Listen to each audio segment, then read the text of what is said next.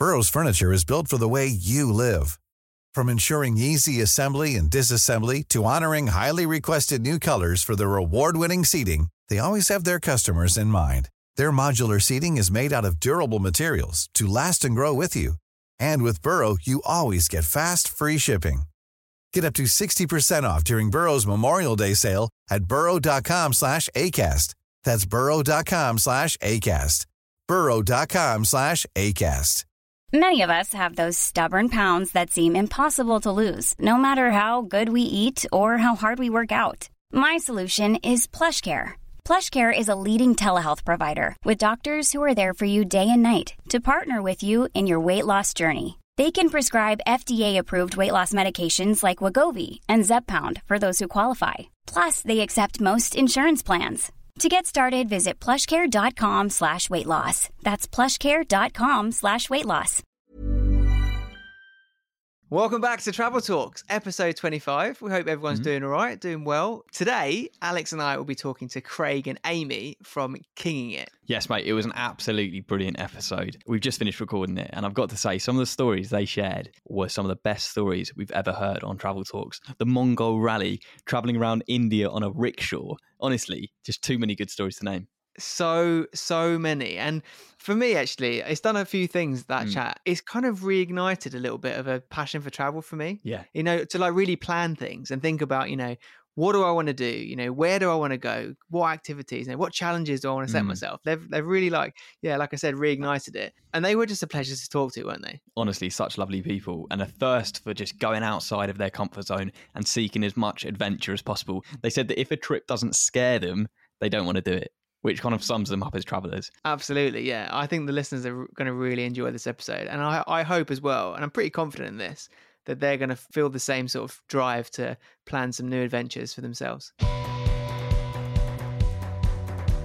We set up camp and we all had beers and told stories, and we were just there by the gates of hell in the middle of Turkmenistan. It's just the night's black, but there's this massive, huge, burning hole in the ground next to you. Yeah. There may have been an incident where I had to be carried down the stairs in a bin bag to be put in the back of an ambulance. I need some context here. And then he showed the photo to the woman of these two guys, and she was like, like proper shocked. And he was like, what? And she was like, they're like the local murderers. Like they've killed people. What? So this guy was like staying in a year with these two guys who were like wanted for killing people. So, Craig, Amy, thank you so much for joining us on the Travel Talks podcast. It's a pleasure to have you on. Firstly, how are you doing? Yeah, we're good. Thanks for having us on, lads. Appreciate it. Yeah, we're excited. Excited to travel again. And it seems like we might actually be able to soon, which is class. Yeah, it's nice to actually see some friendly faces as well.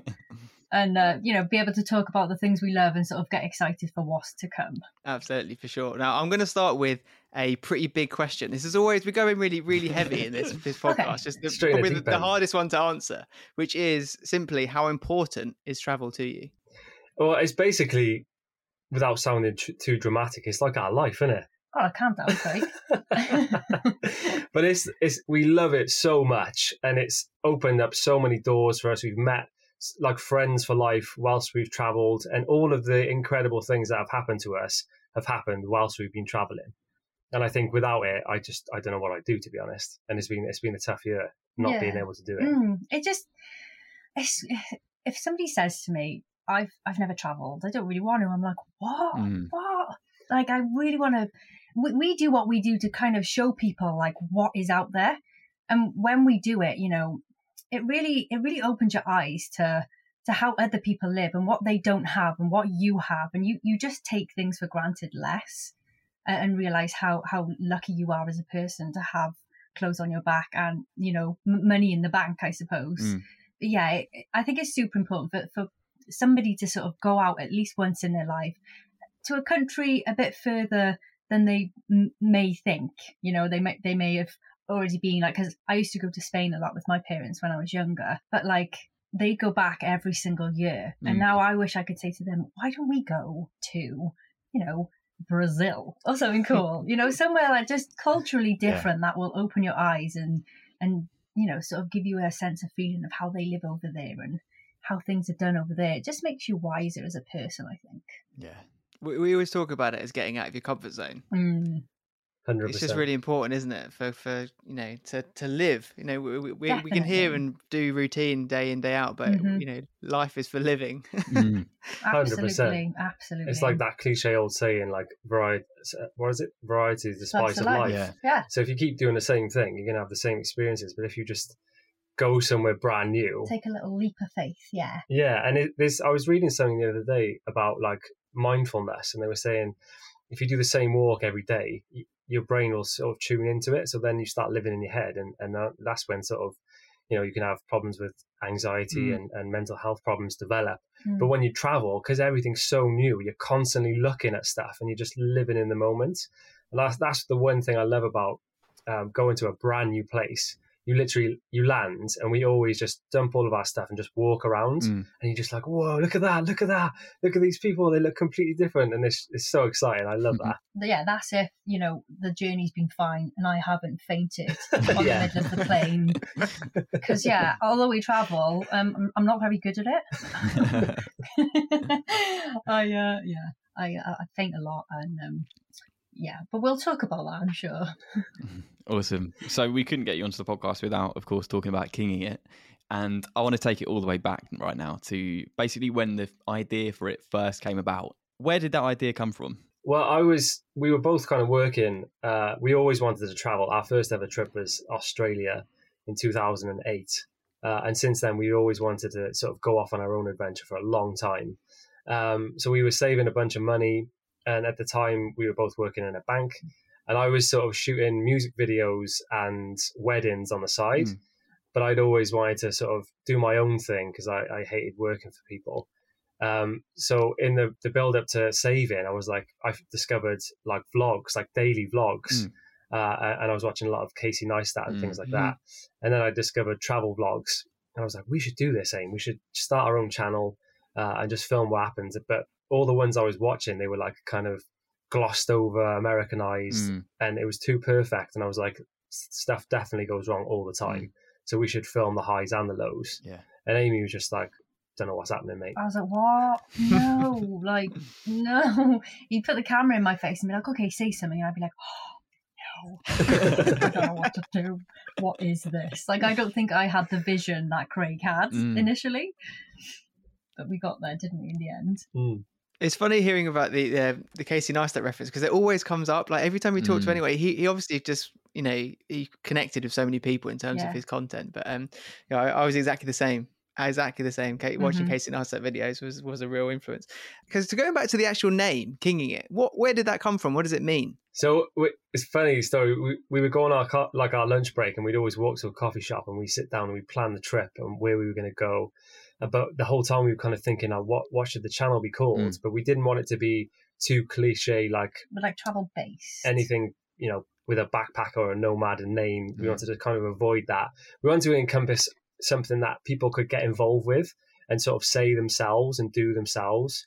And I came across this picture because I love the concept of a crown and like being your own boss. And we found this picture online of this kid laying on the floor, and someone had drawn a chalk crown above his head.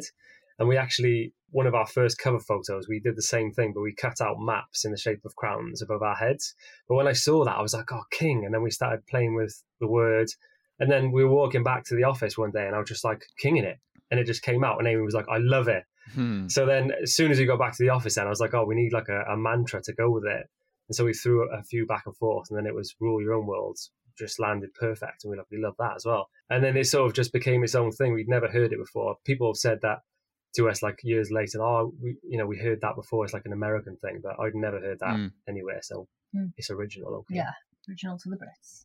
It's a great name. It's a really good name. It does exactly what you said. It encapsulates everything what you guys are about, which is amazing. Yeah. Just rule your own world, be your own boss. Like take your life into your hands, and just start kinging it. But the cool thing about it is, like I was saying, we want people to get involved with it. People, they'll like buy a van and be like, "Oh, we're kinging it now," or they'll go on a trip. A job, like it doesn't have to do with travel at all. Yeah, it could be anything, and that's what we wanted it to be, like a community of people. So when people are wearing our merch with the crowns on. They're like, oh, I'm kinging it. And it's so cool. It's like being part of a tribe. It's still crazy when people like from like New Zealand and places, and they're just like, yeah, we've got your t-shirts. And I'm like, what? Yeah, so it's mad. It is mad. And of course, you've been quite open, both of you, about what sparked this love of travel and spoken about the battles that you faced in your lives. Craig, you broke your neck, and of course, that must have changed your outlook on life entirely. And Amy, you beat cancer. So I wanted to ask you how directly each of those events have shaped your life and changed your life going forward. I don't really know if because I had cancer. So I had Hodgkin's lymphoma, which is sort of like a type of blood cancer. I found a lump in my neck back in 2008. So I was 17 at the time. And I had, 8 months worth of chemotherapy. I lost all my hair. And it was a crazy time to be going through it, really, because I was at that prime age. I was 18, going out clubbing. And yeah, it was kind of... I think I was just, I always say I was glad it happened to me and not anybody around me, because I think I was, strong enough to have dealt with it. And I've got like a good enough personality to sort of, joke about it. Yeah, it definitely has impacted the way I live my life now, because, it's that cliche sort of, you don't think it's going to ever happen to you. And I didn't, at 17, I thought only older people got cancer. So when it happened to me, I was like, oh my God, like it can happen to anybody. And you could walk out of your house and get hit by a bus tomorrow. So you really need to calm down, babe. Take your life in your own hands, and just you've got one life. And if you're not doing the best things with it, it's going to pass you by really quickly. And I do think that it definitely probably did have an impact on me feeling like that and living like we do now. Yeah, same for me, really, because I think, I was just sort of young and traveling about, and it was not long after our first trip, actually, because we met when Amy was going through chemotherapy. So it was a leaving party. Amy came to my leaving party, and that was the kind of first time we met. And so we stayed in contact, and then we had 6 months later, Amy had the all clear. She flew out to Sydney, and we did the east coast of Australia, which was incredible. Yeah. And then I had an around the world ticket, so I kept going on with my travels. So I was like young 21-year-old, just like messing about, doing backflips. And then I mistimed the backflip, landed on the top of my head and broke my neck. And it just really rocks me, because I just thought, when you're that age, you think you're invincible. You think you can just go around doing whatever you want. And so it did make me take a real step back. And so then from there, we always wanted to we knew life was, for us, it was going to be more than just doing a 9-to-5 that we loathed, And so... travel for us has sort of taken us down that road of, this is what we can do. And we've made it a reality, which is mad. This is going to sound like a really potentially bad question to ask, but I'm just curious. Because of both those things happening to you at quite young ages, do you feel almost reflectively that you're glad it happened at a young age and allow you to then go on and live more rather than happening in later life? Absolutely. I say that all the time. I'm very grateful that I was young enough to fight it off, Yeah, same for me, because when you're older and like you hit your leg and it's like 10 times more painful, like when you're a kid you just run it off. I think if I broke my neck now, I'd be like in a world of pain for a lot longer. Because I was younger. It was sort of, I was in and out of hospital in 10 days. Wow, 10 days. Yeah, so that the insurance company wouldn't let me fly out until I'd been discharged from the hospital. So I ended up discharging myself with a soft neck brace on after my surgery. And I was bearing in mind now, this boy had like drilled into his head one of those halo tractions, the metal rings around his head. And they literally used a screwdriver to put it in, twist it in, which is crazy, because he thought he would be put asleep. And they were like, okay, Mr. Holmes, you ready? And he's like, what? Where's my gas? Where's my... Yeah, mate, it was literally like a horror movie, because they were telling me all this stuff and I was just like, fine, because I thought, I'll be asleep. And then they wheeled me in this room and literally like stuck this thing on my head with sucker pads, got a Phillips screwdriver out and just started cranking the nuts the bolts into my head. So you can see them like in proper light, but I've got 2 scars on my forehead and 2 behind my ears where they shaved my hair. Wow. And they literally just gave me injections like to numb the pain, but you could, as soon as it got to the skull, you can hear it like squeaking into my skull. It was horrible. But you had to be awake, didn't you? Yeah, they said you need to be awake in case something goes wrong. So I was like, oh, brilliant. But the idea of it was they put it on, and then they hung weights off the back of the bed with a rope to pull out the dislocation. Because I medieval stuff. Yeah, like. It was mad, but it felt amazing once they did that. But yeah, I was lucky. Very. Lucky escape. That's crazy. Okay, so moving forward a little bit from there, talking about your YouTube success, the videos you make. Now, it's a world that I can very much relate to, because travel YouTube was pretty much my full-time job for a few years, and I'm always really, really interested to hear about how people started getting into that, and the reasons why they started putting their travels online. Yeah, like I was saying, I discovered travel vlogs before we set off, and it was when the drones started becoming commercial. So the DJI Phantom 2 came out, and you could clip a GoPro to it. And I said to Amy, I was like, if we get this drone, it's going to be a game changer, because we can start a travel channel and no one's going to have a drone. And we were some of the first videos to post, with a drone. And people were like, how did you get that shot? Did you throw your camera in the air? So funny. So yeah, I knew we wanted to do it. And I knew further down the line, because I'd seen people being successful on YouTube, I knew that it could sort of grow into a career if we did it right. It's been a wild ride the last 6 years to get to where we're at now. But yeah, originally it was to make fun videos, for our family and friends to watch. And we didn't know how it was going to go down online, but it went really well. Like the first bunch of videos we posted, they had like a couple of 100,000 views each. Wow. The Southeast Asia stuff, because there wasn't a great deal of travel bloggers. Now there's it's we're very inundated. saturated, Yeah. But yeah, it was, we started doing one video per country.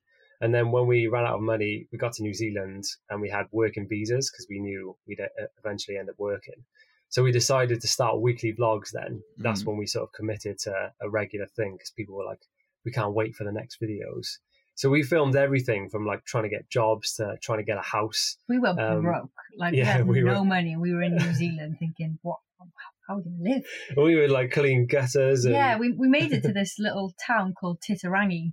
And I thought, we'll just, introduce ourselves on their Facebook page and see if anybody's got any sort of little household chores they need doing that we can make a bit of money. And yeah, we ended up chopping wood and cleaning gutters, and we actually ended up finding a couple off that Facebook page, and we lived in their basement for a couple of months, didn't we? Yeah. So yeah, all of that, I think people just were really invested in what was going to happen, because we were just making it up as we were going along. We didn't have a clue what we were doing. And I think that was the point, we were telling everyone how it was.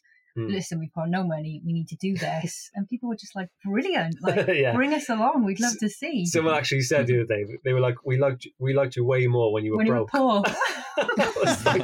It's always the same. You're like, we work really hard. Let us enjoy it, please. Yeah. So I've loved hearing you speak about the fact that you started off with these big dreams, but ultimately at the beginning of the idea, it's just an idea, and there's a lot of hustle and a lot of graft that goes into that stage. And at the time, you're not earning money from it. I wanted to find out, was there a tipping point? Was there a eureka moment where you knew, okay, we can actually start to make some money from this? And I wondered whether it was the viral video of you getting slapped in the face by a fish. Ding, ding, ding. 10 points to Alex. Nice.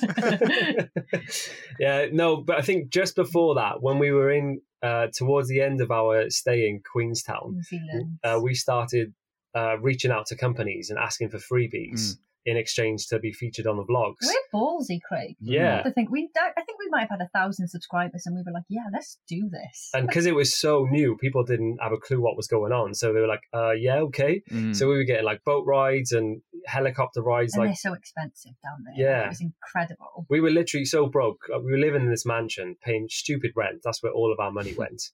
And we were so poor, we were eating noodles. And if we were feeling a little bit rich, we'd mix in a little egg with a protein. Obviously, pre-vegan and all that. Yeah. So yeah, that was when we started realizing, we can do things in exchange for content, which was incredible. But then, yeah, when the viral fish video went off, that's when we kind of got put on the map, and companies started reaching out to us. And we got our first proper paid gig after that, which was we worked with all the Welsh councils, and we did a road trip and did all this amazing stuff, got put up, everything was paid for, and we got paid on top. And we're like, holy shit, this is actually a job. Just for those listeners who don't know about this fish video we're speaking about, would you be able to explain a little bit about what it was like? I'm sure they've seen it, to be honest. It's just, It did go comedy. proper viral, which is mad. Yeah. So Craig was like, got this idea. I was like, oh, bloody hell, here you go. She's like, there was a storm about to come, Storm Gertrude, and she was trending on Twitter. And we live in a town called Barry, which is really close to the beach. You've got Barry Island. So when you walk along the promenade, when there's a storm, the sea splashes up against it and it comes over the promenade, so you'll get drenched. And Craig was like, well, let's just have that happen, and then I'll just throw a fish at you. I was like, oh, righto. And that's essentially what we did. We went down. Craig timed the wave, so the wave was all real, but we had bought a fish from Morrison's for about £7. Best £7 we ever spent. And he threw it, and it hit me, and it bloody hurt. But I think people caught on to it because they thought I was a weather reporter, and I think the whole was it real, was it fake, was what really made it go viral because there was so much question around it. So just, I want to kind of follow on from that, just where you were talking about the location of that video and being from Barry and like having that experience. So obviously you're both Welsh, but you both grew up there. For us, Alex and I look at Wales as a place to go on a holiday. Beautiful scenery, lovely coastline, Snowdonia, mountains galore, etc. What was it like growing up in Wales? Yeah, it was all right. It's great. I think I've got a thing where I love being by the coast wherever we are. So if we're ever away, if I'm by the sea, I feel much calmer. Like I do like cities, but I couldn't ever be in a city for a long time. But yeah, growing up in Wales, it was great because, we could surf down the coast and you've always got the beaches there. And yeah, there's just so much to do. We didn't really explore too much of the whole of Wales when we were growing up. When you're younger, do you? As soon as we're able to travel, we're like, right, Southeast Asia, because it's cheap. And then people in Southeast Asia and backpackers from all over the world are like, what's Wales like? And we're like, oh, bloody I used to say, this is what I used to say. I used to be like, Wales is shit. Wales is shit. Don't bother coming. Literally, that's what we used to say. But now I'm like, it's one of the best places ever. We literally made a point when we came home from a big trip to do Wales. And we've worked extensively with Visit Wales now because we're so patriotic when we take a trip in Wales. We're like, oh, like it's so beautiful, like why haven't we done this before? Or there's so many spots here that are just incredible and some of the best beaches in the world. So yeah, we'll never talk badly of Wales again. So just following on from your YouTube stuff, I had a question that I wanted to ask you based on some of my own experiences, which was I got to a point where I started to forget the reasons why I love travel when I was constantly making videos about it. And I started focusing really hardly on the videos, and sometimes kind of the pressure to upload and the desire to want it to do as well as possible kind of made me forget about the moment that I was living. Have you had that experience at all going on your travel? 100%, mate. Yeah. It's a trap you fall into, and that's a trap that we fell into and didn't realize it for a long time, and we were just sort of going through the motions of going to places to film them. I think we actually went to the Philippines because we thought it would do well. Yeah, like we loved it. It's gone that far that it actually chose our destination for us. Yeah, which we never set out for it to do, did we? No, it was for the love. But I think we got a bit lost in the middle of it all because I think when we started our trip was right. Let's go away, and we ended up trying to find jobs in New Zealand, and it was our first proper travel experience. Then it sort of formed into we're here and we're at this waterfall, and I never take that for granted, but I think we did at that time. And it was all just about the videos. And we were really lost. And it was only until we started doing the challenges and we really got the love for travel and got that excitement back. And that was just 2 years ago. That's when our... Well, 3 now. 3. God, yeah. That's literally when our channel started, I would say. Yeah. Like properly us and who we are. Because, it's still really hard to take a step back and be like, right, look at this place and be there. Do you know what I mean? Without being like, oh, that would be a good shot. Yeah. Do you know what I mean? Yeah, for sure. It's a balance, isn't it? Because you're thinking, well, I'm here to do something which is going to enable me to do it again in the future. Yeah, but I also want to make sure I'm enjoying it. And I've told Alex in the past, there's one particular experience that I had where I was doing a paragliding trip. Okay, nice. And I was like literally in the air, floating in the air, paragliding over Slovenia, and I had 6 cameras all going at the same time. I had like 2 360 cameras, GoPros, my DSLR, like all this. I was like, I'll get so many angles, it'll be great. As soon as I landed, I had zero memory of what I'd just done. Yeah. Not any at all. And that was like a real turning point for me. So it's actually, it's quite refreshing to hear people have a similar experience. Yeah. We've spoken to loads of friends. We've got a lot of like influencer friends and friends in the same kind of sector as us, and they've all done it. We all do it. Like, it's crazy. And I wanted to, of course, mention the fact that en route to the Mongol Rally, which we're going to touch on in a little bit later, you won Travel Influencers of the Year in 2018. So massive award. So cool. And it must have just validated what you were doing and made you appreciate that, people love what we're doing, and it's got that validation. How did that make you feel to win that award? Oh, that was crazy. We were gobsmacked. It was unbelievable. I would never have gone if I'd have known we were going to win, I swear. It was terrifying.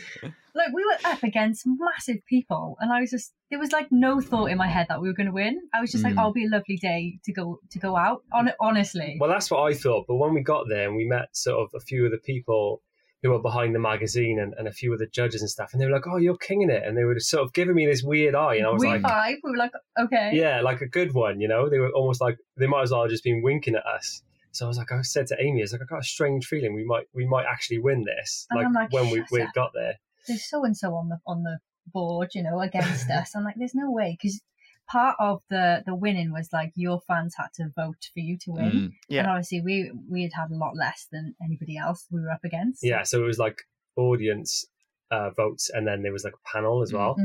But we were so convinced that we weren't going to win that we sat right up in the balcony in the back. Yeah, we buggered off. So when they said, oh, you won, we literally had to do like a 5-minute walk to get to the stage. I'll be a minute, 1 sec. Yeah. We're up here. Yeah, it was crazy. It was crazy, but it was bloody brilliant. Like, I couldn't believe it. And we had this little trophy thing, and we were so proud of it. We took it everywhere for like the next 2 weeks, just like, in the coffee shop, like, I won an award. Yeah, it was fantastic. We loved it. I think this is going to be a really hard question for you guys to answer, considering how much you've done in the past sort of 6-7 years or so. But do you have a favourite moment since starting Kinging It? I think one of mine was crossing the finish line at the Mongol Rally. You can't say that. Say that. Did I steal it? Stolen it. Yeah, just because if anybody doesn't know what we're on about, we drove a car from the UK to Russia. It was like 12,000 miles, took us like 72 days. But the best part about crossing that finish line was that it was me, Amy, and Jess. We tried to push the car because it ended really badly. Yeah, we tried to push spoilers. push the car onto the finish line up a ramp, and we couldn't do it. But our whole like squad of people ran in and helped us push the car up, and it was just like a symbol of how the whole rally went. It was us flailing and our mates jumping in and helping us, and that's how it just went, like day after day.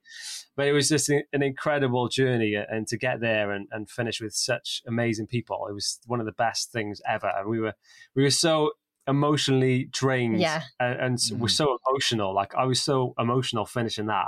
It was just mad, wasn't it? It's so strange to think that anybody can do that trip, because it's so mad. You're like, there should be like a big disclaimer on it. It is and it isn't though. It's mad, but it's like, because when we first signed up to it, we were like, holy shit, what have we signed up for, you know? Yeah. But because we were thinking, like, we told our parents we were going to Iran, and they were just like, oh my God. Iran was like one of the safest places we went, and the people were so friendly, so amazing. But you know, if you're doing it day by day, it's not that mad. But as a whole, if you look at what we did, you're like, whoa. Yeah. You're mental. I wouldn't even know where to start with the organising that and logistics. Would you mind just doing a bit more for people that don't know about what the Mongol Rally is? Just kind of a bit more of an explanation as to, you know, what it is on a whole. All right. So the Mongol Rally is basically a charity race across the world. So you have to have a car that's under £500, and it can't be any more than a 1.2 litre, whatever the car is. So we actually took a 1.2 litre Fiat Panda called Ferrari. Amazing. And you have to raise at least £500 for charity. We ended up raising like $5,000, I think. That was our budget. Yeah. So you choose your route. Like, you've got no help at all. Like, the adventurous put the put it on. They charge you a fee for like a party at the beginning, a party at the end, and it's a free-for-all. You go whatever way you want. It's not really a race. Obviously, you can choose to just head up and go straight across Russia and go to the finish line, but who does that? That's boring. So we actually went through, how many countries did we do? I think it was like 19 maybe. Wow. Yeah. But yeah, we did places like Turkmenistan and Uzbekistan. Nice. We just never knew were on the world, like. So it was pretty crazy. Yeah, and we did like the Pamir Highway. So like at one point we were driving through, was it Kyrgyzstan? I forget. There's so many countries. I think it was Kyrgyzstan, and there's like a huge river dividing you and Afghanistan, and there's people across in Afghanistan. You're just waving to them. Yeah. And it was just amazing. Like we saw so many crazy things, and we had to have a guide going through Iran. So called Rashad. Shout out to Rashad. I know he's listening. He was an absolute legend. He just made the whole trip so incredible. Yeah. Yeah, we just went through some crazy countries, didn't we? And it was so many twists and turns. Like people's cars broke down, because the whole point of it is your car breaks down and you have to go to a garage. So you use the local mechanics. Yeah, so you got more of interacting with the locals. So the amount of garages we went to with Ferranda Babes, and she started out silver when we bought her, but we wrapped her so that she was like orange camo. Yeah. And then we strapped a mechanical dinosaur to the roof as well. And our roof box was literally a drawer from under my bed that we sprayed black. Like IKEA drawer. Amazing. It was a proper like ratchet setup. And I don't know how it carried all of our stuff in that car. But the only reason Amy wanted it was because it had aircon. Oh, yeah. A must. It actually was, though. Everyone hated us. Turkmenistan. A must. Yeah. I loved watching this series. I watched the whole documentary across 2 days, just binged it. And one thing that really stood out to me from the whole documentary, and you spoke about it earlier, was your relationship with the country of Iran. Because for me watching it, it's a country which I've never even considered to go to. But the people in the video were so friendly. You seem to get on with everyone and have such an amazing time. So for everyone listening, what is Iran really like? Because we hear so much in the media that describes it one way, but you can surely paint a different picture. Yeah, for sure. Like when we first got there, because we were crossing border after border, me and Jess knew that as a woman, you have to wear a headscarf, you have to wear a hijab. So when we went up to the border, the first thing the guy said was, "Where is your hijab?" And I was like, oh shit, this has to happen now. So, we were a bit like, we're independent women. Why have we got to wear one of these for? We'd never say that to his face. But yeah, so I was like, okay, they're very strict here. What's this going to be like? And as you say, the media paints a very different picture than what it is. So as soon as we got in, obviously we stood out like a sore thumb with the dinosaur on the roof. And people were just waving from their cars. Somebody had even made like a little sign out of paper saying, "Welcome to Iran." They put it up against their window when they were driving past. People with motorbikes and stuff would just be waving it into the cars, and kids would like run alongside the cars, and we felt like celebrities, didn't we? It was. I've never experienced that in a country before. Such a welcome. The only thing that came close was the Philippines, because they're very friendly in the rural villages in the Philippines. If you drive a scooter around, everybody waves, and they want to touch you, don't they? Yeah, but in Iran, it was like, because they're probably not as used to seeing Westerners, especially coming across the border when you enter those towns that barely see any tourism, and they were fascinated to see us, and they were just so welcoming. At one point we had a few days into the trip, this journalist pulled us over, and she was just like, "I'm so proud of you for coming to my country," and she wanted to invite, this was like 12 of us, she wanted to invite us all back to her house and cook us dinner. Wow. And she was so glad that we were there, and she gave us like so much bread. We were like draping this bread over our arms. Yeah, just giving us gifts. It was just incredible. Like we've never experienced that before. No, and I love how sort of proud of their country they are. Like everybody you meet is like, "Thank you for coming to Iran." Like, thank you, aren't they? And I just love that. Yeah, it was mad. Again, another probably difficult one to answer, considering you did 19 countries and 10,000 odd miles. But do you have a favourite story or a most memorable story from your time on the rally? Most memorable, maybe when we decapitated our dinosaur on the roof. Yeah. So Andre 3000 BC, rest in peace. So I think we were vegan on the Mongol Rally, so we had to go to all these different corners of the world to try and find a vegan restaurant. and one of them was under this quite low bridge. And somehow we'd managed to just go through it to get to the restaurant. But then coming back, we were like, we're not going to make it under that. And yeah, some small communications went wrong, and we ended up just getting stuck under this bridge in Turkey. Well, we just smashed into it, basically. The whole drawer, like bed, my drawer from under my bed got ruined. The noise. And his head got stuck. And so the worst part was we got stuck behind so many cars, and all these Turkish men were like getting out and like aggressively smoking their cigarettes. Yeah, like it was like it wasn't a main road, but it was a busy road. Yeah, and so this guy ended up getting on top of the car and booting the dinosaur's head until it went under the big girder. Oh god! And then we got out. But yeah, he used to roar. He roared in the beginning, and he didn't roar after that. He lost his roar. But then another one for me was Turkmenistan was just the most bizarre place we've ever been. So, describe that. Like, what is it? So, Turkmenistan is like super hard to get into. There's quite a few Russian tourists that go there, but because of the rally, they've got this thing where they let you have a visa because you're doing the Mongol Rally and you're sort of passing through. But we only had like 6 days or something there. But the main city, Ashgabat, is literally just like a marble wonderland with nobody in it. So there's all these buildings that are like so vast and beautiful. Pristine. There's like gardeners who are literally cutting the blades of grass with scissors to make it perfect. And all these buildings that are unoccupied. Yeah. So apparently the one of the previous dictators was obsessed with Guinness World Records. So he started building like the world's biggest rocket-shaped building, the world's biggest star-shaped building. So there's all these immaculate buildings, and you're just driving around on like 5-lane motorways with no cars Nobody there. And we're just driving around in our little camouflage Fiat Panda in Turkmenistan. We went to this, like, I wouldn't say it was a theme park. It was like a small place with like a Ferris wheel. No, that was the world's largest indoor Ferris wheel.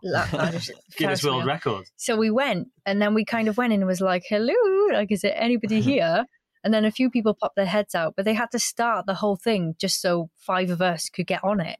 It was so weird. It was such an eerie place. It felt like you were on like the set of a film in America where they'd shut the whole city down. Yeah, and they gave us a tracker before we went in. We had to keep it plugged in so they knew where we were going. Yeah, you had to stick to your route. In the car, yeah. And like 5 minutes into being in Turkmenistan, we pulled over just to wait for our convoy. The rest of the convoy. And literally a government car pulled up and was like, you need to keep going. Move on. And they were like, don't take any photos for the first kilometers, and first 5 kilometers, and you have to just drive into the city. Yeah.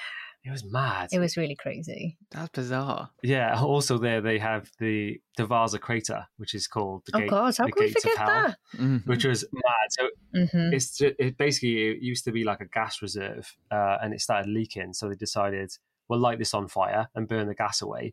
And like 40 years later, it's still going. Yeah. But it looks like an asteroid has just hit this place from space. Yeah. It's a desert, isn't it? Yeah. Like, it took us so long to get in because the cars would just stop and get, stuck in the sand.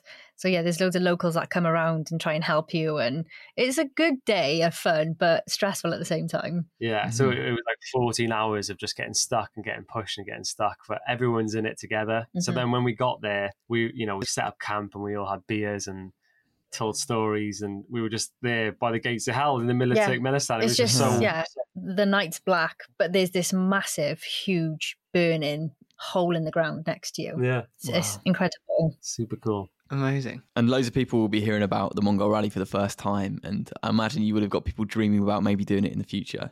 So for those people, what are your words of wisdom as people who've completed it for people who are going to do it in the future? Are you boys thinking about doing it? Are you? I've always been tempted. Excited. Oh, please do it. Honestly, do it. It is the trip of a lifetime. Saunders, you can take 6 cameras with you, mate. I've got a guy now who did it in an electric car a few years ago. And can you imagine? Actually, I say a few years ago. I think it was like 8 years ago, where there was like no charging infrastructure whatsoever. Amazing. He's got a career out of it, actually, just doing like electric road trip journeys, basically. Really? Yeah, and so having heard that story and seeing your videos from it, it has kind of reignited the interest in doing it again. Definitely. Oh, you guys will love it, honestly. But words of wisdom, it'll be the craziest trip you ever do. And I think just choosing the right team is a good plan. and just ending up, you can get lucky or unlucky, but the convoy we had, they were just friends for life, But I think everyone who's on that journey is in the same headspace. They want a bit of adventure. They want to see the world. They're open-minded. But it's just the best trip we've ever done. We talk about it all the time. All the time. It's like, it's a running joke on our channel now because we go, so on the Mongol Rally, and everyone goes, oh, did you do the Mongol Rally? But yeah, if anyone's thinking about doing it, I would just say 100%, just give it a go. Like it could be pricey, but just save up for it and just have the best time of your life. I'm Sandra, and I'm just the professional your small business was looking for. But you didn't hire me because you didn't use LinkedIn Jobs. LinkedIn has professionals you can't find anywhere else, including those who aren't actively looking for a new job, but might be open to the perfect role, like me. In a given month, over 70% of LinkedIn users don't visit other leading job sites. So if you're not looking on LinkedIn, you'll miss out on great candidates like Sandra. Start hiring professionals like a professional. Post your free job on linkedin.com/people today. Burrow is a furniture company known for timeless design and thoughtful construction and free shipping, and that extends to their outdoor collection. Their outdoor furniture is built to withstand the elements, featuring rust-proof stainless steel hardware, weather-ready teak, and quick-dry foam cushions. For Memorial Day, get 15% off your Burrow purchase at burrow.com/ACAST and up to 25% off outdoor. That's up to 25% off outdoor furniture at burrow.com/ACAST. Since 2013, Bombas has donated over 100 million socks, underwear, and T-shirts to those facing homelessness. If we counted those on air, this ad would last over 1,157 days. But if we counted the time it takes to make a donation possible, it would take just a few clicks. Because every time you make a purchase, Bombas donates an item to someone who needs it. Go to bombas.com/ACAST and use code ACAST for 20% off your first purchase. That's bombas.com/ACAST, code ACAST. There's never been a faster or easier way to start your weight loss journey than with PlushCare.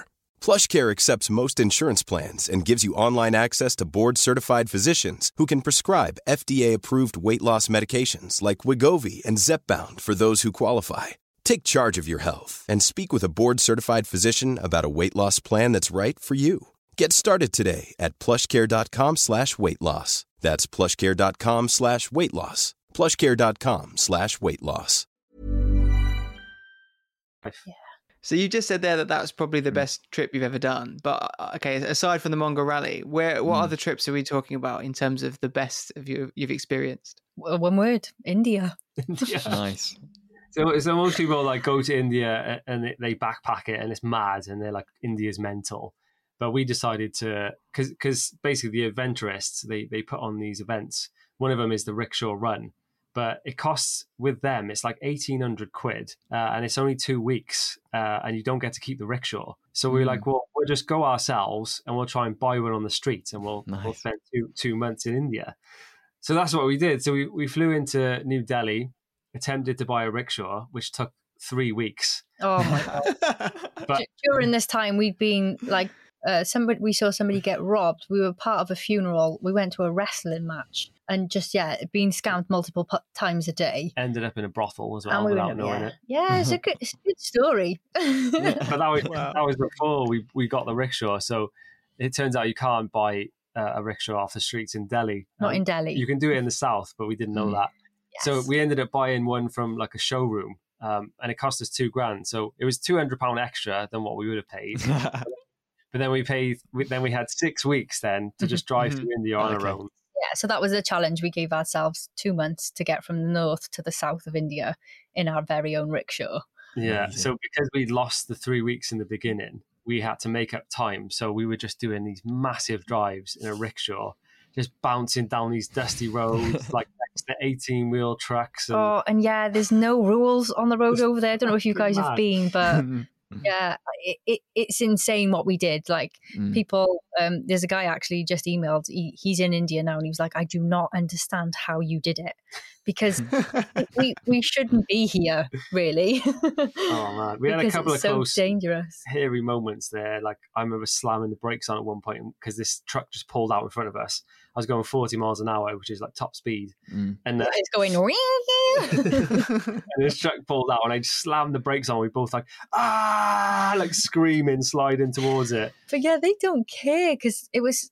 like selfie central, and they would literally ram you off the road just to get a selfie, which was really dangerous, but it was so common. Wow. The small experience I've had of driving in countries like that, not in a rickshaw though. You know, I can't imagine what that's like. You must feel so exposed as well. Yeah. It's so crazy.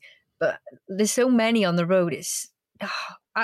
I didn't really want to drive because it was so terrifying. So Craig did a lot of the driving. But yeah, it's the best way to see it though. You know, you get the smells, you get the wind, you get everything. And it's one of the best ways you can actually see a country, I think. I think what was so cool about it is because the auto rickshaw is so iconic to India that the guys who drive them, I was calling them the rickshaw boys. Rickshaw boys. I had like a really good connection with the rickshaw boys. So when I pulled up next to one of them, I'd look at them and they'd be like, "Hey!" and I'd be like, "Rickshaw boy!" And they'd pump their chest and I'd pump my chest. And it was just a good time. A lot of people thought we'd actually stolen the rickshaw though. They're like, "What is happening here?" Yeah.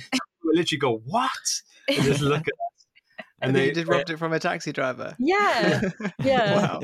But yeah, we ended up in some mad situations because of the rickshaw. Like I crashed into a pole at one point, and then this rickshaw driver jumped in, and helped us get us out because it was like a really busy street. And then he drove us to his tea shop, and we met his whole family, and he made us tea. And then he showed us like this workshop where they made shoes, and we ended up in so many cool situations because of that. And I think if we were backpacking, it wouldn't have happened. But I think we had a lot of respect from the locals because of what we were doing. They were just like, "You're crazy." But I think the craziest thing we came across was we were just sort of bumbling around in the night. Was it Mumbai, where the festival? Oh yeah, in Mumbai, which is a fantastic place to go to if you ever get the chance. And I think we just heard a load of noises, and I was like desperate to be invited to an Indian wedding. We heard all this palaver happening in the street over, and I was like, "It's a wedding, Craig, let's go." And when we got there, it was like there was these drums banging, men with all their tops off, there was like sweat flying everywhere, and I was like, "What on earth?" And these guys were like, come. So we pulled over the rickshaw, and they sort of like grabbed us by the shoulders and put us well in there, right into the middle of the circle. And it happened to be like a festival that was going on, and there was like younger boys there with knives, and they were slapping themselves on the backs, and there was blood flying everywhere. And one of these boys came through, and he had knives, and he was like bulging his eyes out using these knives, like big machetes. Yeah, massive things. So it turned out it was a Sufi god Sufi festival where they kind of taken on the possessive body of the dead. Yeah. So there's like it was just a sensory overload of noise and banging on testosterone and there was like young 8-year-old kids who the guy would like put a coconut on his head and smash it open with a baseball bat. It was so crazy. We were like, "What are we watching?" And we're there just like, "Oh my God." And everyone else is just kind of watching like it's normal. They're kind of having a good time, you know, just sort of dancing about. And they came round with like these rods that had pierced their tongues, and people were putting money on, like so paper unhygienic. Money. It was crazy. He's asking for sepsis, wasn't he? We couldn't believe it though. It was incredible. That is fascinating. Yeah. It's just testament as well to that kind of sentiment that we said earlier, which was the idea of getting out of your comfort zone, because if you don't, you never see those things. Exactly. Yeah. I know. And that was like one of those things that was totally unplanned, and another unplanned when we ended up in another street festival with all these elephants there, and like people with banging drums again, and it was just me and Amy. Do you know what I mean? There was no tourists there. It wasn't an organised thing. And they were so happy to see us, and they were like, come, follow me, and took us right into the centre of things and showed us all around, and they were just so pleased and proud to show us everything that was happening. And there was 2 massive elephants. They were absolutely huge. We couldn't believe it. Yeah. Just walking to a temple, it was absolutely incredible.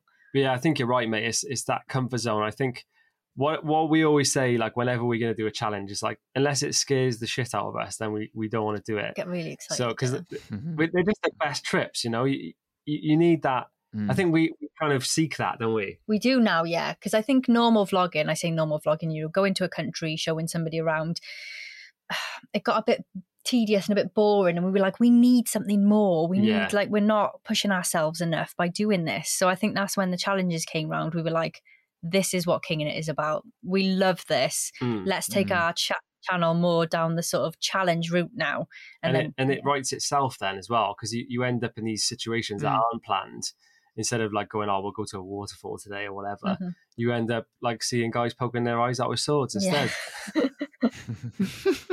Well, okay, let's follow on from that challenge thread then. And we want to talk about something else, and that is custard. Custard the best. We need to talk about it because I don't know about you, Alex, but over the last few years, I've become a little bit obsessed with like van bus life. Yes. Yeah. Not that I have one, just the idea of it, loads of coffee table books. I'm constantly checking things like Auto Trader for like new deals or conversion opportunities, that sort of thing. Amazing. So we're really keen to know, what is it that made you want to kind of get involved in that living in a van life? And then what is that? When was that moment where you made the decision and got custard? I think, so we did the Mongol Rally, then we did India. And then shortly after that, we were just like, well, what can we do next? And we always wanted to buy a van and do it out. Road trips are our favourite, I think. Yeah. First and foremost, we love being in control. We love being able to go where we want to go on our terms, So I think, we'd had Faranda Babes, and Chapati is what we called our rickshaw. So I think the next sort of level up was a bus. Well, I wanted a van, but Amy was like, no, we're getting a bus. I was like, do you know where we are? If we're going to be kicking it, we're going to be getting a bus. So we ended up getting the bus, which we bought or bidded on eBay without seeing it. Sorry, Dad. Wow, bold. Yeah, don't do that. Not recommended. But the way that came around was we'd actually pitched an idea to Eurotunnel, because we'd done a few bits with them. And I think at the time we were kind of broke. So we like pitched them this idea, and we were like, we want to go around Europe in a van that we've built out and go to the craziest festivals that we can find. Yeah. So they're like, wicked, get the van, but just don't go to the festivals. We'll make an itinerary. We're like, happy days. That'll do. So we like agreed a budget. And we were like, we'll get a van. And we didn't tell him what it was for ages. And then we sent them a picture of custard, and they were like, oh, wow, it's quite big, isn't it? Well, sort of, because I was like, right, I want to get a bus, but I don't want them to say no, so we're just going to buy it. And then what could they say? And then as the time got closer to us actually using the Eurotunnel, I was like, is she going to fit, Is it Craig? going to fit? Yeah. You're like, imagine it doesn't. It'd just be a waste. Be a waste of time. But yeah, I think we've always loved the idea of van life, especially something bigger where you can have your home comforts go with you. Because I like to dress up a little bit and put on some nice clothes. But I always end up taking way too much, and Craig's like, it's not going to fit. So yeah, it's definitely one of the best things we've ever done. But yeah, she was such a massive project because she's such a big bus. So it started off as a 24-seater sort of ex-school bus, I think.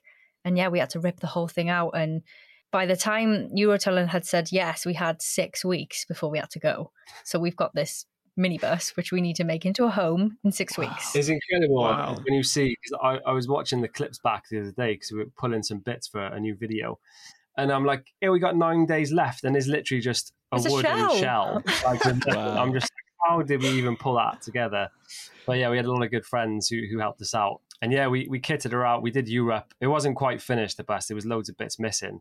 Like hot water, which we didn't need anyway because we went in the summer, so that didn't really matter. A few bits in here and there we needed to sort, and we hadn't touched the bodywork. So yeah, when we came home, then we just did all the stuff that needed doing. Like we had to replace most of the panels on the outside, add hot water, grey tank, and things like that. And then we ended up wrapping the whole thing. And that kind of rubbed a few people up the wrong way. They're like, it's custard the bus. It's not custard anymore. If she's got yellow, then it's not custard. And I was like, think of Cher. Like if she was going to change her hair, she'd still be Cher. She just different shell. So, yeah. I wanted to talk about the realities of it now, because it's like we said, it's an idea we've both thought of, but the reality of doing it is a different idea altogether. And Craig, you spoke about at the start how you like documenting the highs and the lows of your lives, and it's something you both do really well, sharing the honest truth of what life in the bus is actually like. So I wondered, what are the best and worst things about living in a bus? I guess the best thing is you've got everything. Like you're doing it with me, yeah? Careful. Do it with Amy. Well, you were going to be my worst. Living in a bus with Amy. The best thing is having everything that you need there. So, you can just pull up somewhere and make a cup of tea, or if you need the toilet, you don't have to find somewhere to go. You can just go in the bus. Yeah, and just having that and like really comfortable bed every night, and it's yours. Do you know what I mean? You're not staying in hotel, having to pack up and move on. You literally just drive somewhere new, but you've got all your bits. Saves money on accommodation as well. Yeah. I'm not sure about worse though. What would you say? Changing the toilet. Oh, definitely changing. I got pink eye the first time I did it because it splashed. Oh no! I swear. Yeah, she actually did. It was so funny. It was the first time she did it as well. Do you have any rules about that when it comes to like what you do on the bus and who has to do those jobs? Not really. Somehow I've been landed with it though. I think this is like, it's 2001, equal opportunities and all that jazz. 2021. But yeah, now we're pretty straight down the middle with everything like that. And if we have friends staying in the bus, we'll get offended if you don't do a number 2 in our toilet. So feel free to do it. Like, and I imagine the freedom that it gives you. You spoke about it earlier, the idea that you can go wherever you want and you're in your home at all times. So let's speak about some of the places that the bus has actually taken you. Where are some of the favourite places that you visited in the bus? And Custard, I should stop calling her the bus. Yeah, Custard. So we did a lot of Europe, didn't we? We sort of did like a big ring starting from, we did France. Where else do we do? Good start. I've got such a bad memory. France, Switzerland, Italy, Germany, Belgium, and the Netherlands. So we did a big loop, and it was just, it was great. But yeah, the Dordogne in France was incredible. What a place. I mean, Switzerland was insane. It actually looks green screened. Yeah, that was. We don't love how much things cost, but yeah, it's such a beautiful country. And then we were lucky enough in September when we finally kind of finished the bus, we took it up to Scotland. So we spent 3 months in the Highlands. It was a bit of a grey area because it was like lockdown, but we sort of left before the lockdown came in, and it was all tier 1 up there. So everything was open. Campsites are open and everything like that. So we managed to get up there, but the Scottish Highlands were so incredible. Insane. I knew it would be good in Scotland, but it just blew me away. It was just this endless things to do. It's so stunning. The mountains are just humongous, and the wildlife as well. Like we did the NC 500. That was our main reason for going up there. And then we just hung around for a bit, and we did sort of the Cairngorms National Park, and we met reindeers, and our drone got taken out by an eagle. And yeah, we did some wild swimming in waterfalls, and like got in the sea in October and November, and it was just a wicked trip. Fabulous it was. Sounds amazing. Alex, just when you thought there was going to be a podcast that didn't mention Scotland. Not yet. We haven't it's a regular feature on this podcast. Oh yeah. Scotland gets a lot of love. Yeah. Okay, so moving on to some more general travel questions. Favourite city and why? Bangkok, I think. I don't know. There's something about it. It's a real... People have got a love-hate relationship with it because it's mad. It's really crazy, and it's dirty and loud and boiling. But, I mean, the Chatuchak market, you just can't go wrong. If you love a bit of shopping like me, it's humongous. It's got like 1,500 like stalls and things. Like you can buy anything from like a puppy to like a bathtub there. Like, everything you would possibly need. Yeah, we just love that city, don't we? It's incredible because when we first traveled, we spoke to a few people about Thailand, and they said, whatever you do, just get out of Bangkok. Yeah, they're like land and just leave. Yeah, so we were like, oh shit, Bangkok must be rubbish then.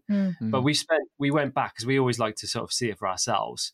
But we did Songkran Festival in Bangkok, which was incredible. Water festival, yeah. Yes. Where everyone's just got water pistols. And it was like 3 days. You drive around in rickshaws and squirt people. Everyone's out on the street, there's their no families. Rules. There's nothing's off limits. There's so much to do. There's like incredible rooftop bars. There's vegan cafes everywhere. Yeah. You can get boats down the river. You can do whatever you want there, basically. It's amazing. Yeah, there's a lot you can do, and it's super cheap as well, which is great. I did Songkran in Bangkok as well. Oh, class, mate. How good! Such a good experience.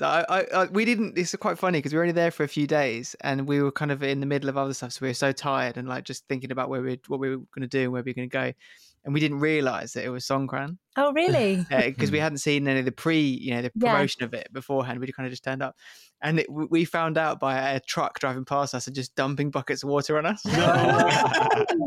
We were like, there's something going on there. And then it became apparent, and then we just we completely embraced it, got some water pistols and had a great day. Amazing. Class, mate. Is there a city you've been to and in a similar vein to Iran and thought people need to know about this? This doesn't get enough press. Oh, that's a good question. I really rated Toronto. People don't really talk about Toronto that much, but I loved it there. Did you? Yeah. Have a good time, yeah. It's wicked, yeah. Again, there was loads of vegan foods, like we saw a basketball game. It's just a good-looking city. You can get boats out to the island and see the skyline. Yeah, we're terrible. Like, we'll go to loads of cities and we always go, I could live here. Yeah. Love this. Yeah. We say it about everywhere. It's just, there's so many different places. But I definitely think like the Philippines, even just as a whole, deserves so much more attention because the people there are incredible to you. Yeah, like the hospitality is second to none.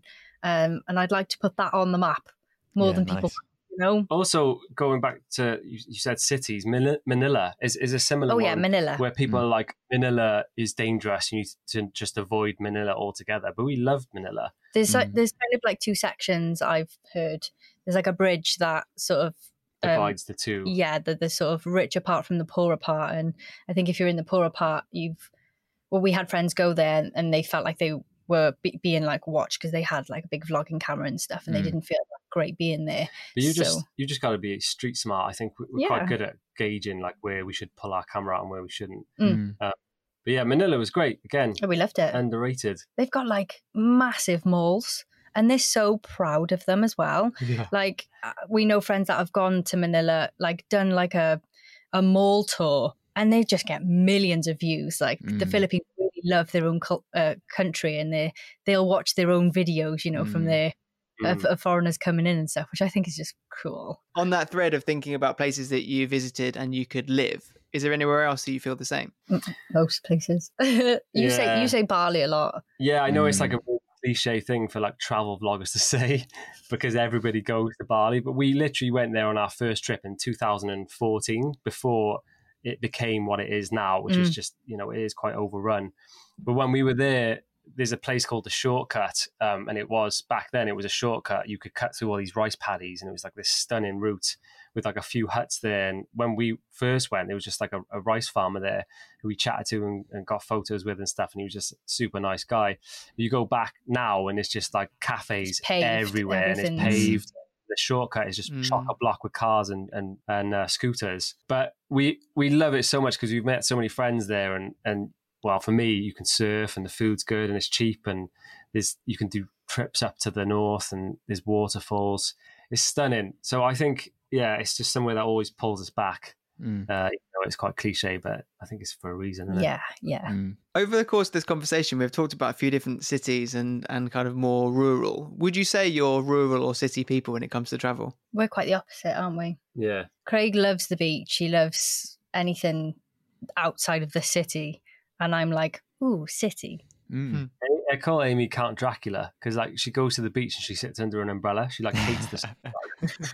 So Amy's like city girl, like in the aircon in a shop. It's because I faint, see, going back to that. I'm not I get travel sick, ironically. It's my job to travel, which, it's not that great. But yeah, I think it all started when we were actually going to the Philippines and I fainted on a flight. So now I get anxiety when I fly. So I take these little pink pills and they do me wonders. But I love being in the city and like seeing just different things, like what they've got. Like in Bordeaux, they've got these little electric scooters that you can just hire. You like tap your card and it pays for however long it takes you wherever. And we loved that. And I was just like, whoa, this is insane. We actually, after that, we went on an e-bike wine tour and bought 2 scooters after because we were nice. We take in the back of Custard now to actually go into the cities whenever we get to campsites and places. Oh, amazing. Nice. Yeah, so it's really cool. But yeah, you're definitely more, because Craig loves to surf and just be by the beach, and the sea's like a proper water baby in you. Yeah, I don't mind cities. I love cities. But yeah, for me, if I spent too long in one, I'd go a bit stir crazy, I think. I'd much prefer to just be by the ocean. And nice. We've spoken about so many different countries so far on the podcast. And I wondered if you had to give the king in it crown to a country and say it's your favourite country in the entire world, which country would you choose? Man, that's such a tough question. I'm going to go Iceland. Oh, wow, straight in nice, there. rogue. Craig's just like, it's really tough. I didn't think about this. Bang, Iceland. No, I know. We do get asked this question, like, what's your favorite country? And it's super hard to answer because everywhere's so different. But I've got like a small piece of my heart is in Iceland just because of how insane it is and how it just looks like you've landed on Mars when you get there. And, you know, it's got all these thermal pools and incredible glaciers and waterfalls, and it's just got everything you need for like a brilliant holiday, like a brilliant time away. And yeah, the little hot pools you get, there's like an old outdoor swimming pool that's just been turned into a hot pool and it's heated by volcanoes and stuff. Like, go on, beat that. Go on. It is pretty good. Iceland is incredible. And we've had some of our best trips there. And again, going back to sort of when King and It started properly, Mr. B, before the viral video. Who's Mr. B? Mr. B owns... Craig does this a lot. I was going to tell a story. He owns Cozy Campers in Iceland. So when we were actually in New Zealand before the viral video, he'd found our Thailand videos because he was going there. And he said, I loved you guys' videos. I'm thinking about starting this camper van company. I love it if you came to Iceland and filmed some videos. I'll give you a camper, I'll give you a petrol card and a food card. And we were thinking, this is spam. Like, this has got to be a spam email. Yeah. This is the first email we ever had. And so when we got back from New Zealand, we said, oh, is this offer still open? And he was like, oh, yeah, 100%. He said, just book your flights, pay for your flights, and then I'll cover the rest. And then we landed there, and we were just like, what is going on? And he picked us up from the airport in his camper, and it was kitted out with a sink and diesel heater and a fridge and everything. And Mr. B's like a blonde Viking. Yeah. He's huge. He's like a big friendly giant. But he's so friendly. He's amazing. And we got him on our video, like the first Iceland video, and we sort of stuck the tripod down in front of the van, and we were like, have you got any advice for us? And he was like, just be happy and be free. And we were like, oh my God, we love you. Oh. He's such a legend. So cute. So yeah, because of that, I think it's always, you know, he's invited us back like 3 times. Yeah, it's been very open to us because Iceland is not cheap. And we probably wouldn't have gone otherwise, would we? Yeah. But I will say, if you can save that money up, it is 100% worth it. It'll be the trip of a lifetime. It's quality. And the cool thing about Cozy Campers as well is when Mr. B invited us, he had like a couple of vans that he bought like secondhand, and he was doing them out. And he took our videos to like the bank to get a loan to say that this is what I do for my customers. And then they ended up sort of giving him a loan, and he bought like 10 brand new vans and just expanded the company and just got bigger and bigger from there. Now he's like one of the top. Yeah, we've been 3 times with Mr. B, and he's got 56 vans now, I think. It's so cool to see how much he's grown since. Incredible. But yeah, Iceland is unreal. Yeah. I saw an article the other day from Condé Nast Traveler which listed the top 10 happiest countries. And we've spoken about this before, and we mentioned Bhutan being the happiest country in the world. But I looked at it, and it actually wasn't in there. But in there was 6 Scandinavian countries, which made me wonder why Scandinavia is such a happy place. And whilst we're on the topic, what do you think it is? See, now I would have completely said the opposite, just because, you know, they don't get much sun. They don't get much sun during like the winters and stuff, and aren't they like half the year in darkness? Yeah, but then they get the opposite the other side, don't they? I don't know what it is actually, because I got a friend who lives in Norway, and he's from Barry originally, and he just said the winter is just so long and dark. It's quite strange because they actually have vitamin D in their milk and stuff, don't they, to keep going. But I don't know what the key is, but yeah, every Scandinavian person we've met has been super happy. Haven't they got good governments and stuff? Yeah, I think it's that, isn't it? They just get looked after, don't they? Definitely, yeah. And are they the one where you can't have one guinea pig without having 2? You have to have 2? Isn't that in Norway? Yeah. No, I've heard that. Is that Norway, isn't it? I think it's Norway. It's a law. You can't own 1 guinea pig. You have to have 2. Yeah. So they're just lovely people, like, and they obviously treat their people well. Yeah. So, okay, just going back to Iceland, that sounds obviously a very strong candidate for your favourite country based on your stories you've got there. But is there anywhere that comes close? You didn't actually answer, did you? No, I didn't. Well, when you were saying Scotland gets a lot of love, I was going to be my answer. Like, I don't know if it's because we just had such a good trip there, and I discovered whiskey and Craig's an alcoholic now, by the way. Wild swimming and everything, but it just had so much for me that I loved. Do you know what I mean? You can surf there, you can do hikes.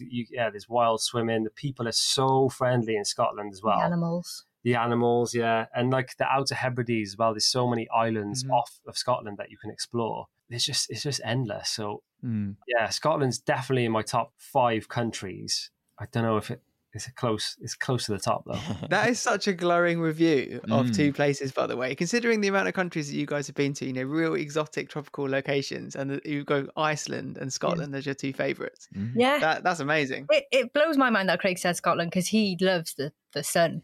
You love the sun, but Iceland's it's no biggie or no surprise for me because it's cold there. I love the cold. Maybe that's the thing, is like whenever we're somewhere hot, Amy's, you know, either fainting or just having a bad time. So maybe that's it. It's the experience I have with Amy in colder places. She's a bit more alert. Nice. And we've spoken about food a few times so far on the podcast, and it's a nice transition because I wanted to ask you, would you consider yourself foodies? I would. Yeah, I didn't think I was, but when you try incredible foods, you just like, well, this is what all the fuss is about, you know? Mm-hmm. Yeah, I'd say we are, yeah. Craig eats everything. Like, if we had a house, he would eat us out of house and home. But, like, it's tough to keep this boy fed and not hungry. But, yeah, go on. What questions have you got about food? You look how she's perked up now. Look. Well, I mean, we can go down many routes here. I mean, let's start with geographically. Where would you consider the best country for food? India. Okay. 100%. Thailand's a close second, though. Yeah, yeah. Because Thai food is just beautiful anyway. But yeah, in Chiang Mai, we had so many good meals there, like incredible food, and it's stupidly cheap. Yeah, Thai food and Indian food, I think, are definitely our favourites. Yeah. Would you put that down to the vegan diet as well? They're kind of more accessible and different types of things you can have there. Definitely, yeah. I do think that, because we really struggle in certain countries. Like going back to Iran when we had the tour, because as British people we couldn't go in without a tour. So our tour guide Rashid, he kind of took it upon himself to take us to the best kebab shops in Iran, you know, and there was 4 or 5 cars in our convoy, in our group, and every one of them was meat eaters. So they would obviously get priority, and we'd be left eating rice with tomatoes on top, which, after 5 days, you're like, anything else? I was going to flip the table at one point. Craig was very angry man. Hungry is a real word. Yeah, I was really hungry this time. He took us to this restaurant in Tehran, and he said, well, I'm going to take you to this place. It's like one of the original restaurants. They do stunning food. And he was describing all these dishes to me, and he told me they were vegan. So I was like, yes, I've been eating rice and tomatoes for 5 days on the trot. And we got there, and he went around the table and took everybody's orders. And then I said, have they got that thing you said? And he was like, no, rice and tomatoes. And I was like, oh my God, Rashid. I'm so pissed off. I'm like, I'm so hungry. So I ended up storming out of the restaurant and trying to find something on the street because I just couldn't be around it. I want to go a bit deeper into food now. You spoke about India, Thailand, but let's talk about individual dishes from those countries. So if you had to highlight a particular dish which you ate from those countries, which would you choose? So in India, they do this thing called a thali, which is like a massive silver tray with all these little silver, little ramekin bowls of different types of food in there, like different curries and different bean dishes and stuff. So I couldn't actually name you any, but it's just like party food. Like there's loads of different stuff, and that's a bit of me. So yeah, definitely thalis. We went to one in Mumbai. Yeah. What was it, like 42 dishes or something? It was absurd. Massive. And it's like a real food experience. The good thing about a thali is that you could technically say it as one meal, but it's like so many different dishes. But they sort of come out, the guy sits with you and points to what dish to have with what. So there's like different breads with different curries, and he's like, try this with that. And it's like, at first we were like, mate, we're just trying to enjoy our food. But by the end we were just like, yeah, what can we try next? And then we get really into it. So that was super cool. And the fun thing about that is like it's super cheap and it's like unlimited. You finish your ramekin and there's people that'll come. They've got like a satchel bag that goes across their body full of food, and then you just get a big ladle and like just top you up on what you're missing. It's incredible. Very good for Craig, because they definitely, you got your money's worth anyway. I definitely got my money's worth, yeah. And then Thailand, I think, I know it's the most obvious one, but pad thais, they're just so pad thais. What's a pad thai? It's like a noodle dish with like lime and peanuts and soy and all kinds of stuff. There's different like ways of making it. But some of the best pad thais I've ever had in my life in Thailand. But you know, with these two countries, you do risk your life by eating there. We did. There may have been an incident where I had to be carried down the stairs in a bin bag to be put in the back of an ambulance. You want to tell the story, Craig? I need some context here. Yeah. It is what it is. So in India, we're actually putting together a documentary because so many things happened that we're too ill to film, or we just, there's a lot of things that need to be told that weren't. We did a podcast actually on India because I kept a diary of all the stuff that happened, but I got extremely ill so many times. And then as soon as Amy got ill, she managed to dodge, like, what do they call it? Deli belly. Yeah. She didn't get deli belly for like the first 5 weeks, I think. And then, anyway, we got to this place and she'd had some bad food. It was actually in like a 4-star hotel we'd eaten the night before. Very surprising, yeah. And you'd eat quite a Western dish as well. It was like, you had like spaghetti bolognese. It's always the way. It's always the way. Yeah. Wasn't it like spag bol, or was it? Did you have an Indian dish? It was a curry. It was a curry. It was a curry. Okay. I think I had the spag bol. No, you were all right.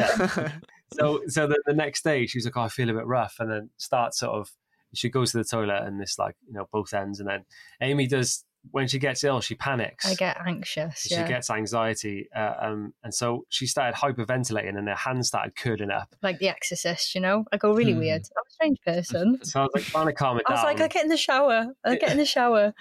I tried to calm her down, but she was just too far gone. So I went downstairs to grab the guy from the reception. And then we ended up getting the guy from next door as well from the hotel. We went upstairs to get Amy. This was after we called an ambulance. Yeah, we called an ambulance. I had to put clothes on her. And then the guy shows up in the ambulance. You know, you're thinking paramedics going to come. You know, there'd be a couple of them. There was They'll be professional. They'll guy take care of the situation. One guy in a pair of flip-flops and shorts. It comes up the stairs, like no equipment. He's just basically just a driver. Didn't he have like a little like white like nurse top on though? No, he had like a polo shirt with the thing like stitched on it. It was so bizarre. Okay. So anyway, we all three of us get Amy on this like stretcher, which is basically like a bin bag. There's like candles on it. And we're like carrying Amy down the stairs. She's like hitting her head on the walls. And like, we get her in this ambulance and it looks like they've had a house party in the ambulance the night before. It's like covered in dust. There's like cracked windows. There's stuff everywhere. I'm like, what is going on? I'm like, she's too hot. She's like sweating. She's too hot. So he reaches up to the corner and there's a fan about that big. And he just pulls a little string on it and it's just like, I'm like, that is not going to cool it down. So I start swinging this like crusty rag that I find on the floor, like swinging it round, trying to cool Amy down. And anyway, we get her to the hospital and she goes on a drip and she survives. And I was absolutely fine. Yep. Wow. I mean, that is the side of food that's quite terrifying, isn't it? You do kind of roll the dice in some places. That's what we say every day. Like, should we roll the dice? Yeah, let's do it. But yeah, I mean, you know, you get some of the best food experiences from the street vendors in Thailand and India, and it's just like, it smells so good. And 9 out of 10 times you're fine, you know? It's just like, if there's rats on the floor, maybe give it a miss. If there's rats in the food, it must be good because they keep coming back. Though. Stop it. So what about drink then? Is there any particular fond memories you have of a place for really good drinks? Or I guess Scotland with whiskey, as you're saying, Craig? Oh, whiskey, mate. If you love whiskey, how long do you need this podcast to be? Because don't get us started on it. Yeah, it's a great tipple. You know, I have a few whiskeys. Whiskey. Yeah, for me, it was a game changer in Scotland. I loved it. But yeah, I could talk about that all day. But what about you? Drinks? Well, I'm not much of a drinker. The last time I drank, well, it was probably one of Craig's cousin's weddings. And again, the ambulance was out the next morning. So I tend not to do that. She's not joking either. Fair enough. Hangover of the century. So we want to move on now and ask a question which usually evokes a deep response. And it's the holiday that means the most to you. So it can be for whatever reason that comes to mind. So I think probably our first time away together is probably the one that means the most. Yeah, for sure. As I was going through treatment for cancer, I ended up getting admitted into hospital with pneumonia. And through that time that I was in there, like I wasn't able to talk to Craig too much and he'd have contact with my family and everything. But when I was out and just in like one of the wards, we used to just write these incredibly long just emails to each other because we couldn't couldn't always talk to each other. It was really expensive to get like a phone card and stuff from Australia, which is where Craig was. And we just write these love notes and stuff together. And finally, we made the decision that whenever I was given the all clear, that I'd go out and meet him wherever he was in the world, which happened to be Australia. So I'm not sure how I got travel insurance, and I don't even know how my mum let me go, but I got a fly out with one of our mutual friends to Australia, and we did the East Coast for 4 weeks together. Wow. We basically had matching haircuts because my hair was so short. And yeah, because we met and then a week later Craig left for his trip. So we'd been talking and, writing emails to each other, but we really got to know each other, I suppose, when we met on that trip and travelled together. And not many people get their first 3 weeks together, traveling Australia on the East Coast. So it was it was so cool to sort of start out like that, wasn't it? And it was just a great trip. We saw so many cool things, and snakes and spiders, and it was just brilliant, wasn't it? Yeah, it was fab. I think that's definitely one that will stick with us and we won't forget it, even though most of the footage we've got from that is on a super old underwater camera that's really blurry and didn't take the best pictures, but definitely memories to keep. It's such a nice story. I mean, the way it all started for you guys is just really, really nice and inspiring to hear. Yeah. Okay, so there's good fond memories of travel, but there's also, we have ones that we look back and go, I'm not going there again. Where is a place that you would never go back to? I think we can only think of sort of one, but I would go back just to give it another chance. Yeah. I don't think we ever would cross anything off. Yeah, well, so there's two actually. I just thought of another one. Okay. So the first one is Sihanoukville. I think that's how you say it. Oh, wow. Yeah, have you guys been there? It's actually the podcast that's coming out next week is a story from it. That's the worst hotel experience, Alex. Really? Oh, mate, it's shady. It's a really seedy. I'm sure there's nice parts of it. It just was a bit I don't think we'd want to go out in the nighttime and walk around and really explore the place. It was just right, well, we'll just stay and wait until we're moving on to the next place. And the other one I thought of was Ulaanbaatar. So God, yeah. We Mongolia on the rally we got to Ulaanbaatar in Mongolia, and we'd heard about it. It's actually a Vice documentary on this street. What was the name of the street again? Can you remember? No. But so it's notorious for being one of the worst, most dangerous streets, the most likely place to get into a fight. So we're like, oh well, let's give it a test. We have to go and have a look. So we went out.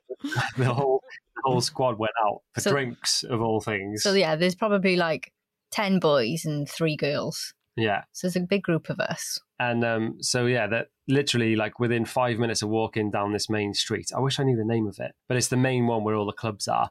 We're walking down, these guys, 2 guys, tops off, literally just swinging haymakers at each other, just literally fist fighting in the street. And all of us are just staring at the concrete on the floor, just walking. And Will caught the eye of one of them. And he's like, what the fuck are you looking at? And we're like, oh my God, just keep walking. So anyway, we dive into this pub and it looks quite nice. It looks like a Wetherspoons, it's kitted out. We get a bunch of drinks in. They do big beer things. And we're doing toasts and speeches and stuff because Will was actually leaving us, so he did a leaving speech. And it was a rolling theme, wasn't it? We would always do speeches, if we were out for dinner or lunch or something. And so anyway, we're getting a bit rowdy, but it's all fun. We're not being, we're not moving around. We're just all sat down. And there's 2 old guys sat on a table, and one of the old guys turns to Rob and he's like, "Shut the fuck up." And we're like, oh my God.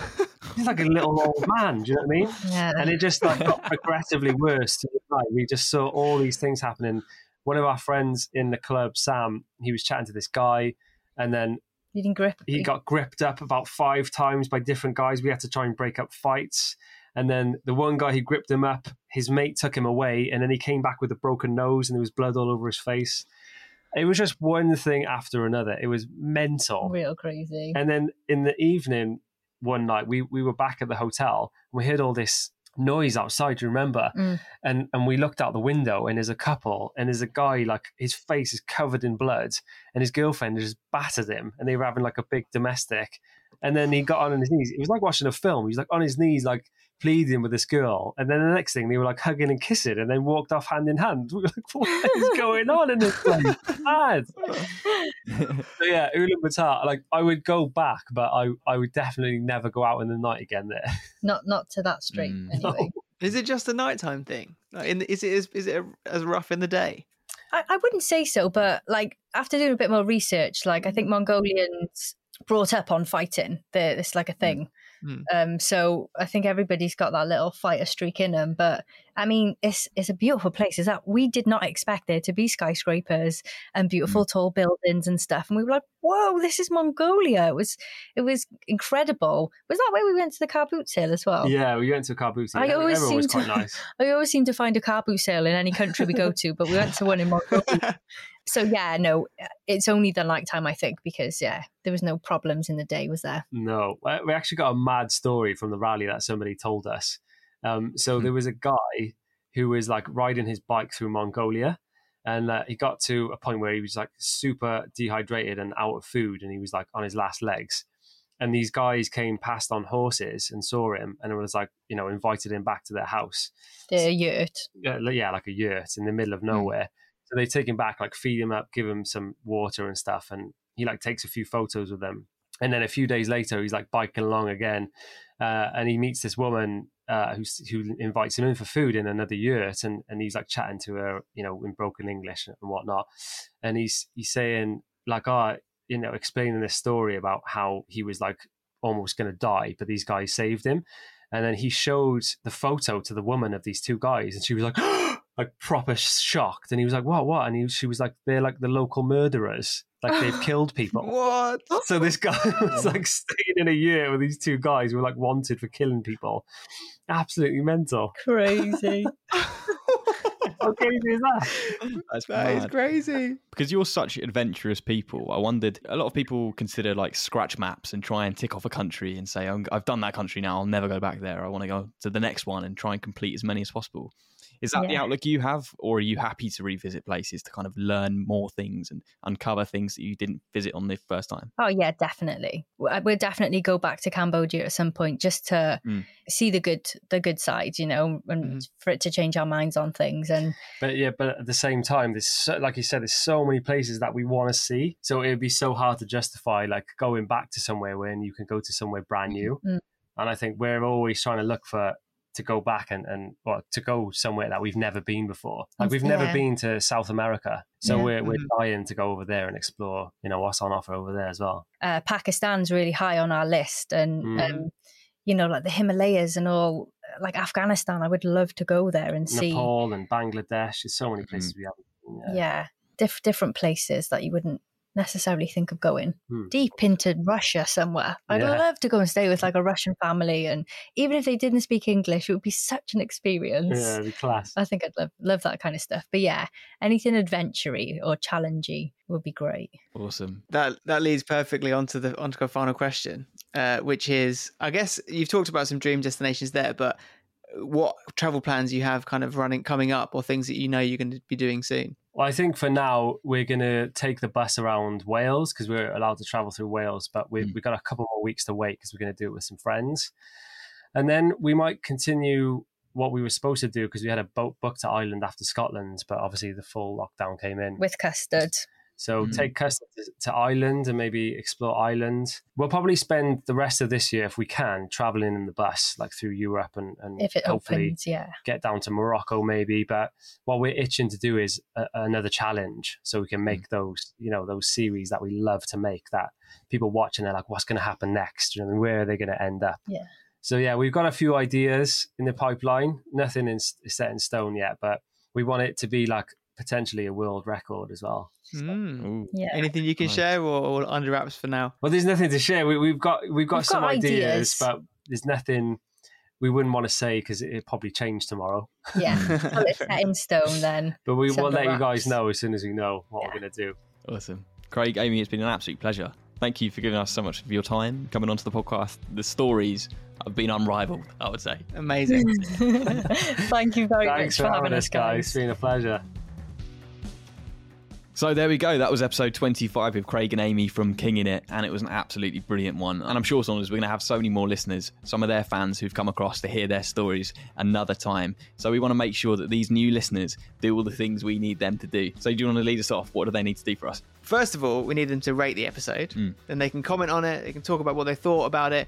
Maybe share some stories from their own experiences of the places that, Craig and Amy talked about. Yeah. But also, if they turn their notifications on and they subscribe to the podcast, they won't even have to check. They'll get a notification when we upload a new episode. There we go. Yeah, honestly, that is so important because sometimes an episode comes out and you weren't there and then to listen to it at that time. So if you turn your notifications on, you'll be notified every single Monday when there's a new episode and you can come and listen. We've got some amazing guests in the pipeline as well, so I'm sure you're going to love it. Talking of exciting guests coming up, who have we got on next week? So next week, we've actually got another female boxer. We had Hannah Rankin on a few weeks back where she spoke about meeting the Dalai Lama. And next week, we've got Savannah Marshall on, the current WBO boxing champion in her weight division.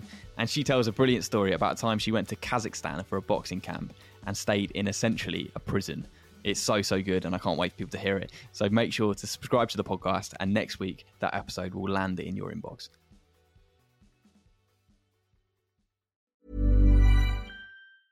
Hey, it's Paige DeSorbo from Giggly Squad. High quality fashion without the price tag. Say hello to Quince.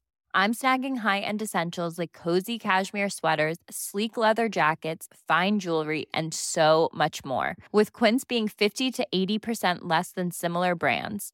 And they partner with factories that prioritize safe, ethical, and responsible manufacturing. I love that. Luxury quality within reach. Go to quince.com/style to get free shipping and 365-day returns on your next order. Quince.com/style. Imagine the softest sheets you've ever felt. Now imagine them getting even softer over time. That's what you'll feel with Boll & Branch's organic cotton sheets. In a recent customer survey, 96% replied that Boll & Branch sheets get softer with every wash. Start getting your best night's sleep in these sheets that get softer and softer for years to come. Try their sheets with a 30-night guarantee. Plus, get 15% off your first order at bollandbranch.com. Code BUTTERY. Exclusions apply. See site for details. Mother's Day is just around the corner, and it's time to pamper the special moms in your life. And what better way than with Osea's limited edition skincare sets, featuring clean, vegan, cruelty-free products that are safe for your skin and the planet. Osea is a women-founded, women-led brand that's been making seaweed-infused products for nearly 30 years. This Mother's Day, Osea has 2 limited edition sets, perfect for gifting or keeping for yourself. Their Golden Glow body set includes 3 clinically proven bestsellers for silky, smooth, glowing skin, while the Glow and Go facial set has everything she needs to achieve spa-level results at home. They're so beautiful, you can skip the wrapping. For a limited time, you can save up to $48 on Osea's sets, plus get free shipping. That's Mother's Day made easy. Pamper the moms in your life and get 10% off your first order site-wide with code MOM at OseaMalibu.com. That's OSEA Malibu.com, code MOM.